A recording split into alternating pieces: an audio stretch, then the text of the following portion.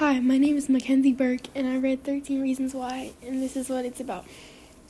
Most people agree that the answer should never be suicide, but that was Hannah's answer. Hannah Baker was a normal teenage girl with a seemingly normal life. One day, without virtually any warning, she killed herself. Clay Jensen was a friend of Hannah's. Along with 12 other people, Clay got the tapes. The tapes were reasons behind her suicide. Each person had their own tape. No matter the reason, big or small, it all added up and was a reason behind Hannah's suicide. Clay said, "I deserve to be on the tapes because if I hadn't been so afraid of everyone else, I might have told Hannah that someone cared and Hannah might still be alive." Most people don't think about how their actions will affect someone else before they act. Hannah Baker is a prime example of this. She doesn't think her death will affect anyone, but it does. Her death hits Clay harder than anyone else. Clay had feelings for Hannah that he never got to tell her about, and as a result of this, he feels he is partly to blame for her death because she felt as if nobody cared about her. This was a cause and effect situation that also occurs a lot in the real world. He also said, "I could have helped you, but when I tried, you pushed me away." Everyone always thinks they could have done more in a situation like this, but could they have actually? Hannah's decision was made up when she was raped by a guy named Bryce Walker, who was also on the tapes. And by that point, I don't think anyone was changing her mind.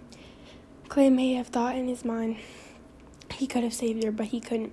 He was in denial when he first got the tapes about him belonging on the list. But when he started listening to them, he started blaming himself more and more, even though it wasn't really his fault. We all want to believe we could have done more in certain situations, but at the end of the day, we just don't know. Clay thinks he could have helped her, but she was already past her breaking point. He wants to believe he could have changed her mind, but when one thing after another was going wrong in her life, she had made up her decision and it wasn't changing.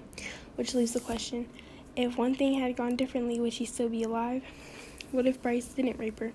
Everything could have been different if one person on the tapes hadn't acted the way they did, or did what they did. Clay thinks if he had done something differently, Hannah would still be alive. But that's not really the case. One of the main overarching themes is the repercussions or cause and effect. For example, all the people on the tapes did something to Hannah that in one way or another caused her to kill herself. Another example is Clay being heavily affected by Hannah's suicide. An effect of that is Clay feeling responsible for Hannah's death. And the cycle goes on and on. One more example is Clay listening to his tape. Your mind was set. No matter what you say, it was set.